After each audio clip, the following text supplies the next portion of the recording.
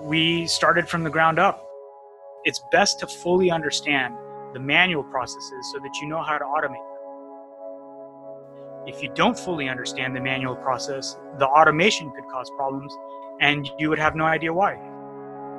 That was one of the secrets of scaling. Focus on something that really matters to you. It's different for everyone. Really think about what fascinates you, what challenges you in a good way, what motivates you. Think about those things and follow that trail. My name is Aalok Shah, and I'm the CTO of EnergyFunders.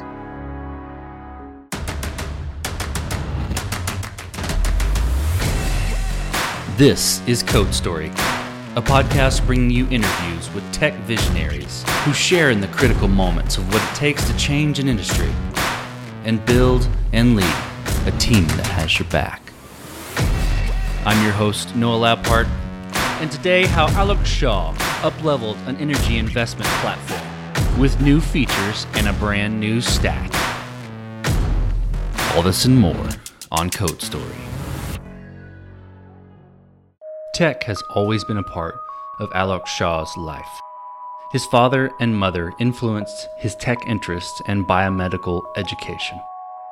After working in nuclear medicine and supporting the special needs community, he found himself always drifting back towards tech and software development, hacking together websites and doing web consulting. Several years later, he was onboarded by the founders of EnergyFunders, a platform for investing in oil and gas. And they onboarded him to help improve their technology feature set. The business took off, and they found themselves in need of a full-time CTO. And Aalok was the best fit. Tell me about EnergyFunders, what the company is, and how you got started building it.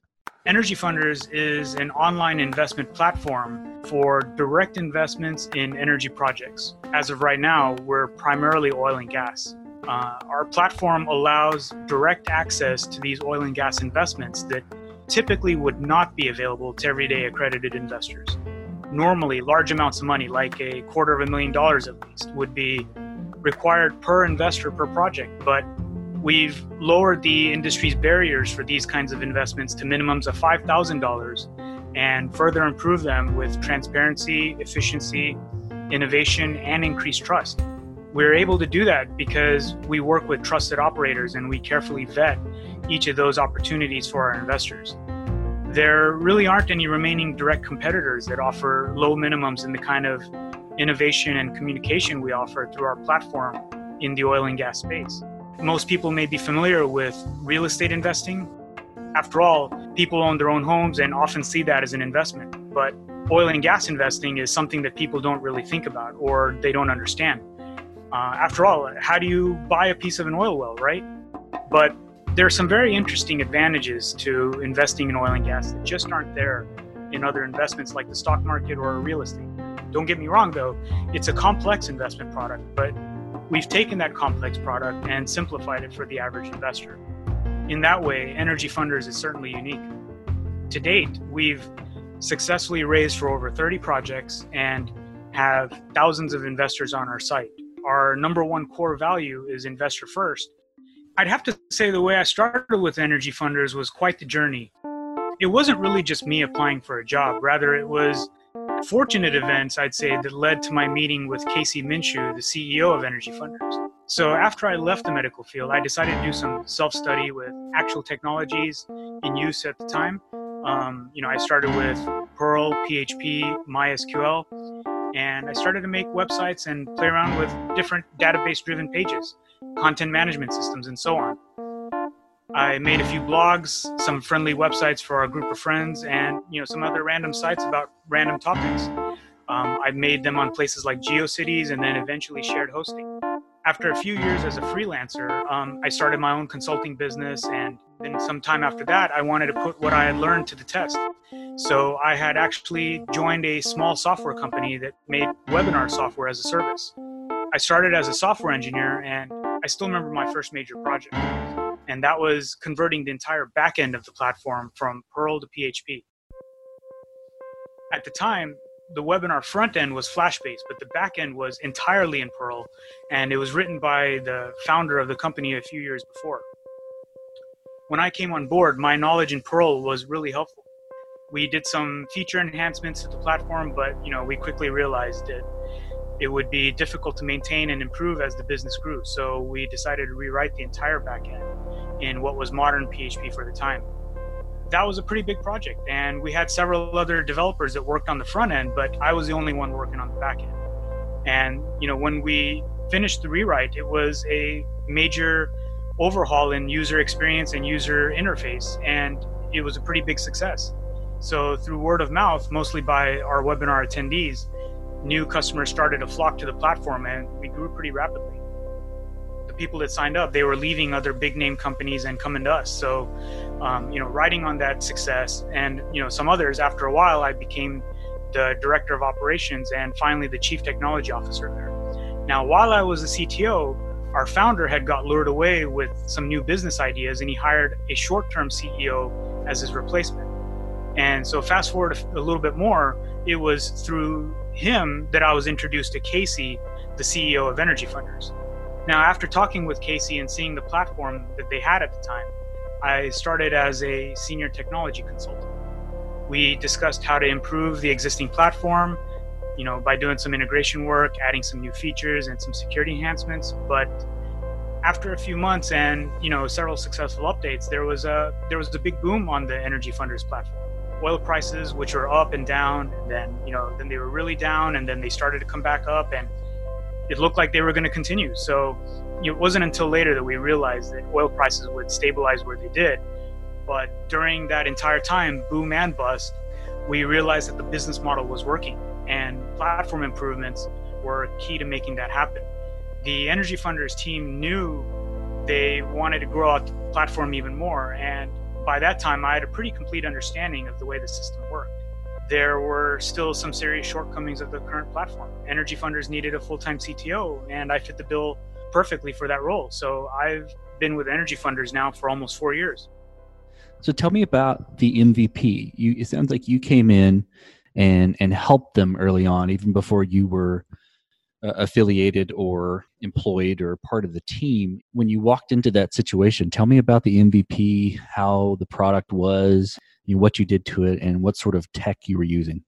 When I came on board at EnergyFunders, there was already a working version of the platform with some pretty simple functionality. I typically call that version 1. It was built with PHP and a MySQL database, and you can say that was actually the real minimum viable product. After I came on board as the CTO, we realized that we were going to need a version 2 of the platform that was more modern in development, operation, and design. Version 2 of our platform took almost 2 years of time to build. A lot of that time was spent thinking about and going down different paths of technology stacks. We had initially researched and thought about newer versions and frameworks of PHP. That way it could be done more simply. But, we'd also even thought about .NET and C#. We finally settled, though, on JavaScript. We had selected Node.js and Express Server as the back end and React.js as the front end. Considering that we were going with full stack JavaScript, we also thought about using a NoSQL system like MongoDB. But after some analysis, we knew that our data is highly relational, and so we decided on continuing with MySQL. We decided to move to a more scalable infrastructure, so we moved from regular dedicated hosting to cloud hosting on AWS. So in the MVP, what decisions and trade-offs did you have to make kind of in the short term, and how did your team cope with that? So as a startup, the main decisions were really driven by our development budget. Remember that version 2 was a completely new build from the ground up with a totally different technology stack. You could kind of say it was like starting up all over again. But, we did take the best ideas from version 1, and, that's what we used for version 2. We knew which parts worked and which parts didn't, and because we were building it totally new from the ground up, one of the main trade-offs that we wanted to go into with it was going a bit slower, but actually making security a focal point from the beginning. A lot of the times that meant that the development was slower than expected, but We weren't just putting together code and functionality as quickly as possible. We were thoroughly testing the security functionality as we were building it. And if something had issues, we worked on it until it passed security testing. That also meant we had to cut functionality that was supposed to be released at launch. We knew we had several deadlines. There were time deadlines, functionality deadlines, and cost deadlines as well. We had to do a third-party security assessment and penetration tests. So those take time to perform and can be quite costly as well. I thought to myself that, after the security assessment's done, there's going to be the report, and then we have to make revisions on that. And just all of that takes time and money too. But looking at it down the road, I'm actually glad we chose this path and the trade-offs that we did. We fared quite well in the security assessment, and while it was difficult to cope initially with the missing functionality, we continue to work, and over time, we've built an amazing platform with a large feature set. How has the product progressed, as you matured it? Yeah, so since the initial rollout of our version 2 of our platform about a year and a half ago, we've been able to mature the platform pretty significantly in several places. I think it's important to say that when we rolled out version 2, there was still a lot of manual work that was being done by our deal vetting team and our investor relation team. At the time, perhaps the only automated things were user registration, investor accreditation, looking at the investment opportunities, making an investment, and then for the admins to see some basic information about those investments. Beyond that, everything was manual, especially the majority of the administrative functionality. We knew that in order to scale, we'd have to do a lot of automating of these processes. And so we actually learned through Airbnb story. There was a post on Medium by Jonathan Golden, and I remember one of the parts of it that said, it's best to fully understand the manual processes so that you know how to automate them. If you don't fully understand the manual process, the automation could cause problems, and you would have no idea why. That was one of the secrets of scaling. So with that, our tech team started to work more closely with the investor relations team and the project vetting team, especially for the administrative tasks.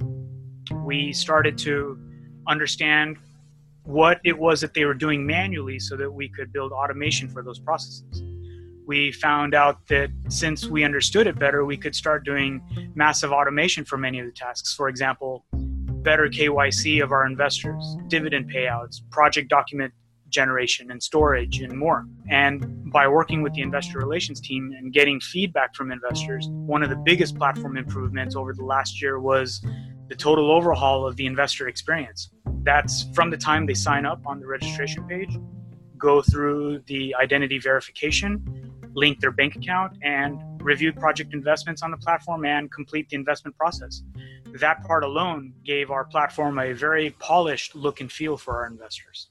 So how did you go about building your team and structuring it to align with product development? And I think from a team standpoint, I really am interested in how you chose the people on your team. Like what made them the winning horses?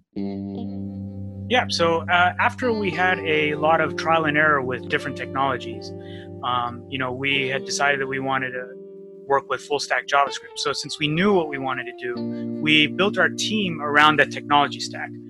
We built it around the roadmap and the development cycle. So because budget was a major factor, we started with a small team that could grow as the company grew, but we still wanted to maintain the fast pace that we began with. So as of right now, we're still a small team, but we're able to make some pretty great progress on platform development. So how do you go about building your roadmap? So from the beginning, we truly saw our business as a platform. In determining our roadmap, one of the major driving factors was a book called Platform Revolution by Parker, Alstein, and Chowdhury. All of us executives read the book, and I can tell you we were really captivated by that book. Chapter after chapter, we would discuss what it meant for EnergyFunders. After finishing the book, we ended up actually redoing and reprioritizing our roadmap so that it focused on 3 distinct areas: the investor experience, the fundraiser or operator experience, and the administrative experience. When it came to the investor experience, we had to think about the participants, the value unit being offered, and the interaction. Those are actually the main concepts from the book. So as for the roadmap, we also had to think about how improvements in those areas would drive growth and what we needed to do for that. We chose to address this by listening, directly to our investors. We asked them what their difficulties and pain points were with the platform. We discussed how we could make that experience better for them. We looked at what issues are high impact, they greatly affected their investor experience, and we started by prioritizing those. For the administrative experience, there's a lot of rules and regulations in our space. We have to follow all of them. And for the people who have to deal with all that, we had to think about how we can continue to automate these manual processes and improve the ones that are in place while still staying compliant to these rules and regulations. As for the fundraisers, the operating companies that submit projects to us for review, we had to think about how we can improve their process, such as getting documentation from them and vetting them. Remember that as a platform, it's a two-sided interaction. We wanted to make sure that there was a good value unit being offered and that the offerer, the fundraiser of the projects, were able to bring them to us. If there are too many investors and not enough product, they lose interest and go elsewhere. But on the flip side, if there's too much investment opportunity and not enough investors to fill them, then the platform looks stale and lifeless. We also had to think about technical debt. Remember, other executives typically don't see the burdens of technical debt, but keeping up with security, updates to the infrastructure, software components, and more, that's always an ongoing thing. We definitely had to factor that into our roadmap as well. So did you build this solution to scale efficiently, or are you building it to scale efficiently with an eye to the future? Yeah, so honestly, I'd say it's a bit of both. With version 1, we fought with scale and development just because of the way it was built. Version 1 of the platform was built before I joined, and at the time, the founders were bootstrapping the business. They got it up and running as quickly as possible. None of them were technologists, but a couple of them had some background in what programming languages could be used for rapid development. And so with some external help, they were able to put it together. Once built, it ran fine for a while, but soon after I joined the team and we started to make improvements, and then there was the boom on the platform that I talked about earlier. The projects we put on the platform started to get bigger. There was more traffic to the site, there were more investors, more simultaneous views, more document downloads, more of everything. It was then that we knew that we were going to fight with scaling. So we started to talk about version 2. I knew that for version 2, we wanted to allow the platform to scale efficiently from the beginning. That's also the reason why we ended up settling on more modern technologies like Node.js and scalable cloud infrastructure on AWS. That said, though, even today, with more investors, more views, more projects, I can tell you pretty confidently that our platform runs blazing fast with rapid page changes and rapid server response times. As far as the scalability for the future, we started from the ground up. That meant several things. We wanted to accommodate for tens of thousands of investors, making dozens of concurrent investments and receiving regular dividend payouts, and even allowing more fundraisers to bring projects to the platform. So you mentioned something that sparked my interest on payments. So how do you move money in your platform? What do you use to move money between investors and investment mediums and things of that nature? Yeah, that's a great question. So in the past, we actually did that fairly manually, and that was one of the pain points that we had from an administrative point. And so what we wanted to do was to automate that by allowing investors to be able to send money to us for their investments and then being able to pay out these dividends, in an automatic way as well. So we actually worked with a partner company called Dwala, who I guess you can say they're kind of like the PayPal of the ACH business. We knew that we had wanted to really do everything bank to bank so that we could kind of keep the costs down. So when we reached out to Dwala, they had an API and they had automation and they had a complete process that really worked with the entire business that we wanted to do. So from the perspective of allowing investors to make those investments and having that money transfer from their bank account automatically to the fund account, that was through Dwala. And then vice versa, if we, when projects start to pay out and there's a return on them, we wanted to be able to distribute those funds to the investors as well. And so Dwolla has a mass pay functionality as well, where we can take the earnings that we've made and distribute them to the investors that are a part of that project. And that automation really helped move our platform forward quite a bit. Today's episode is sponsored by Dwolla. Dwolla is a fintech company helping clients solve a fundamental business problem: how to best move money. Payments are a key component of every business, yet one that can be difficult to understand. Dwolla's ACH payment API removes the complexity involved in moving money to and from bank accounts, so businesses can continue to focus on their core revenue streams. ACH transfers are efficient, reliable, and with Dwolla, available for any business. I've partnered with Dwolla for over 2 years now and can vouch for two important aspects of their business: solid, reliable technology and amazing customer support. Dwolla enabled our team to achieve same-day pay on our platform. And if my team needs anything, we can rely on Dwolla's support team to get an answer quickly. Dwolla is at the forefront of a payments revolution, having created a ready-made connection to America's money-moving network, and is ready to help your business scale. Start building against Dwolla's API in the sandbox environment today for free. Visit www.dwolla.com/codestory to get started. Have you always used Dwolla to move money, or did you switch to Dwolla? Were they your first integration partner? So when we started version 2, we knew that we were going to need an integration partner, and we had talked with several of them, several different ones, but we ended up settling with Dwolla just because of the power of their API, the convenience, and just kind of the name and the scale of everything. So, we settled on them, and we've been with them ever since.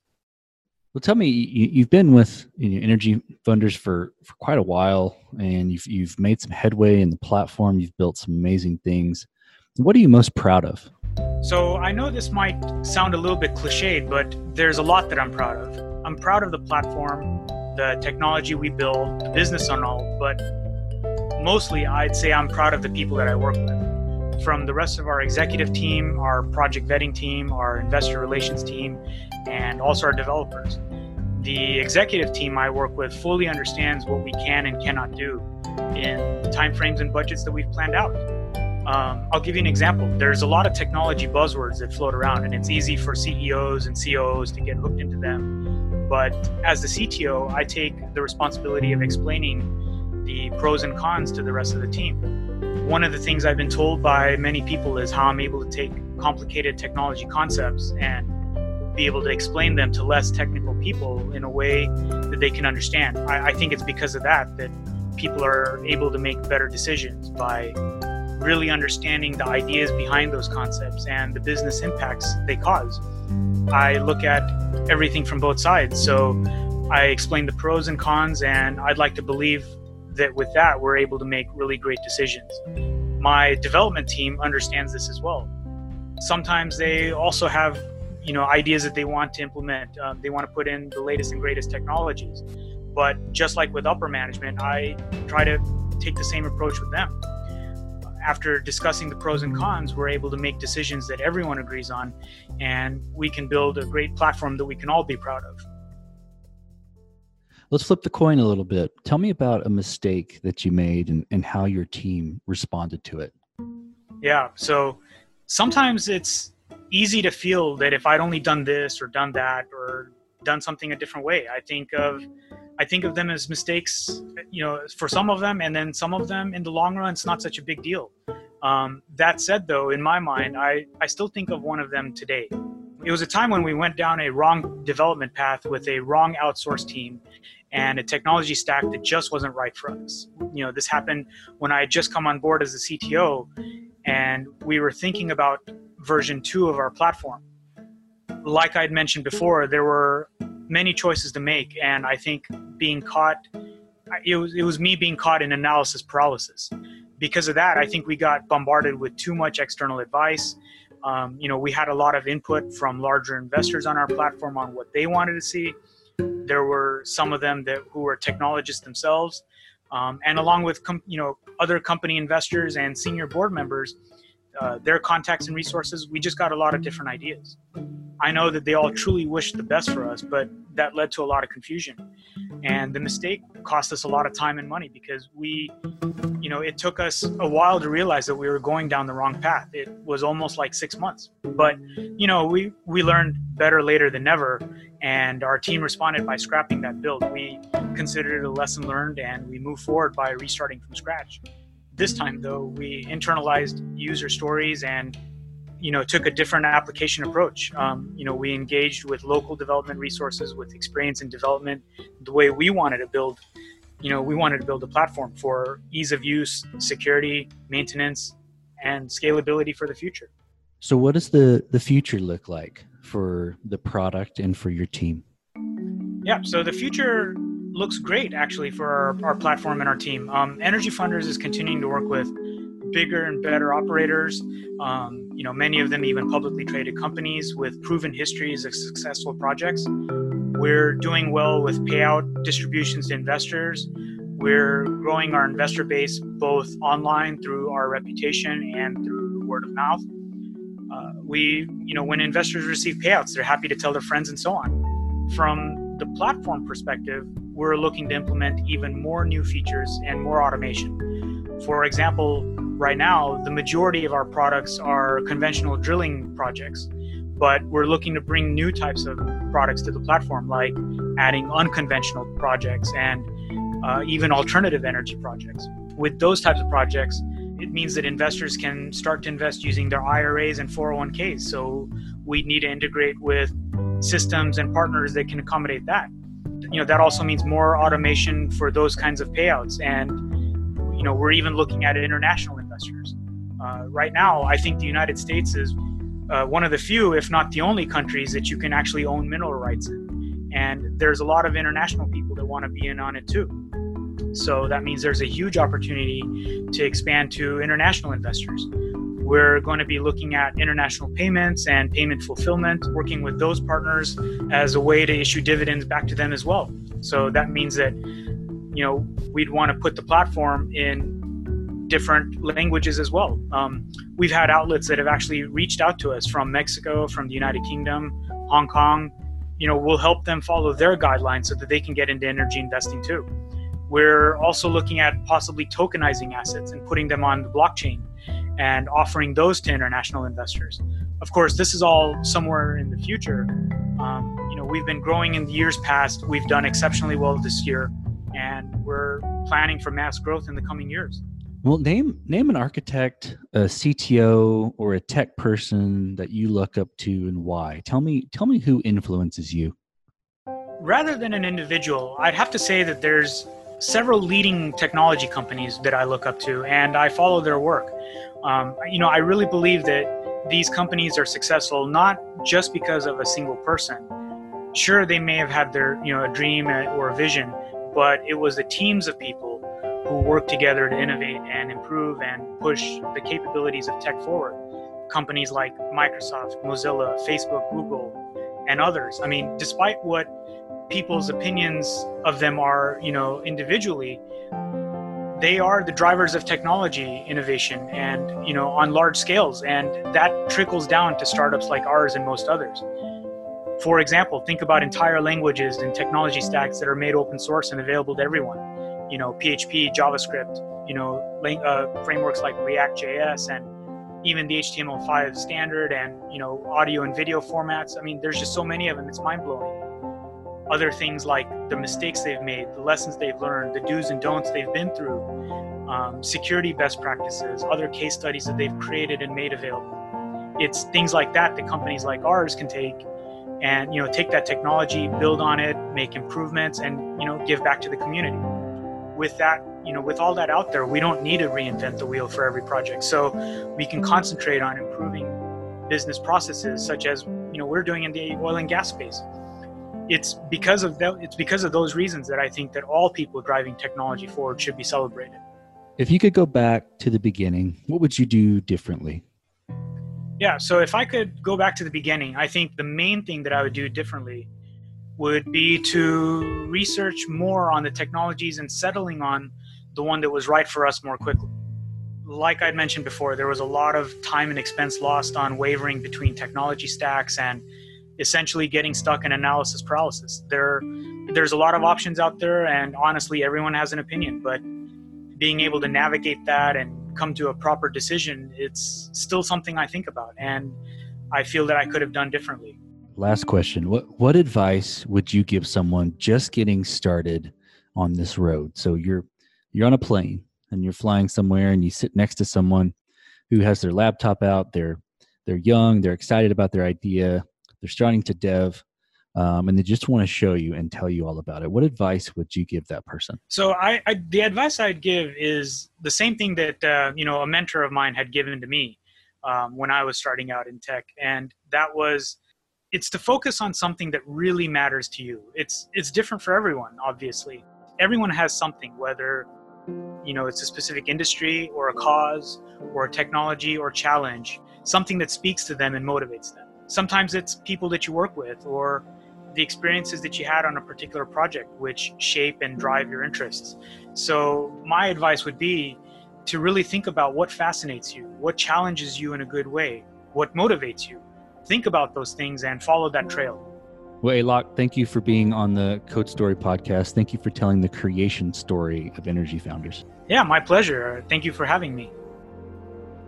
And this concludes another chapter of Code Story.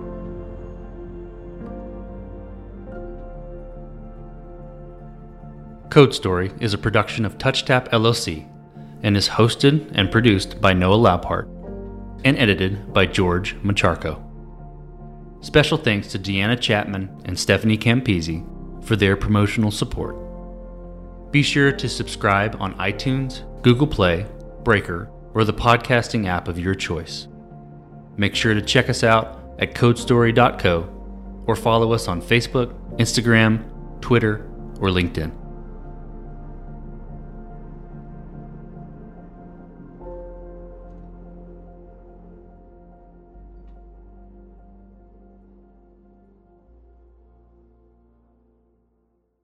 Say goodbye to your credit card rewards. Greedy corporate mega stores, led by Walmart and Target, are pushing for a law in Congress to take away your hard-earned cash back and travel points to line their pockets. The Durbin-Marshall credit card bill would enact harmful credit card routing mandates that would end credit card rewards as we know it. If you love your credit card rewards, tell your lawmakers, hands off my rewards. Tell them to oppose the Durbin-Marshall credit card bill.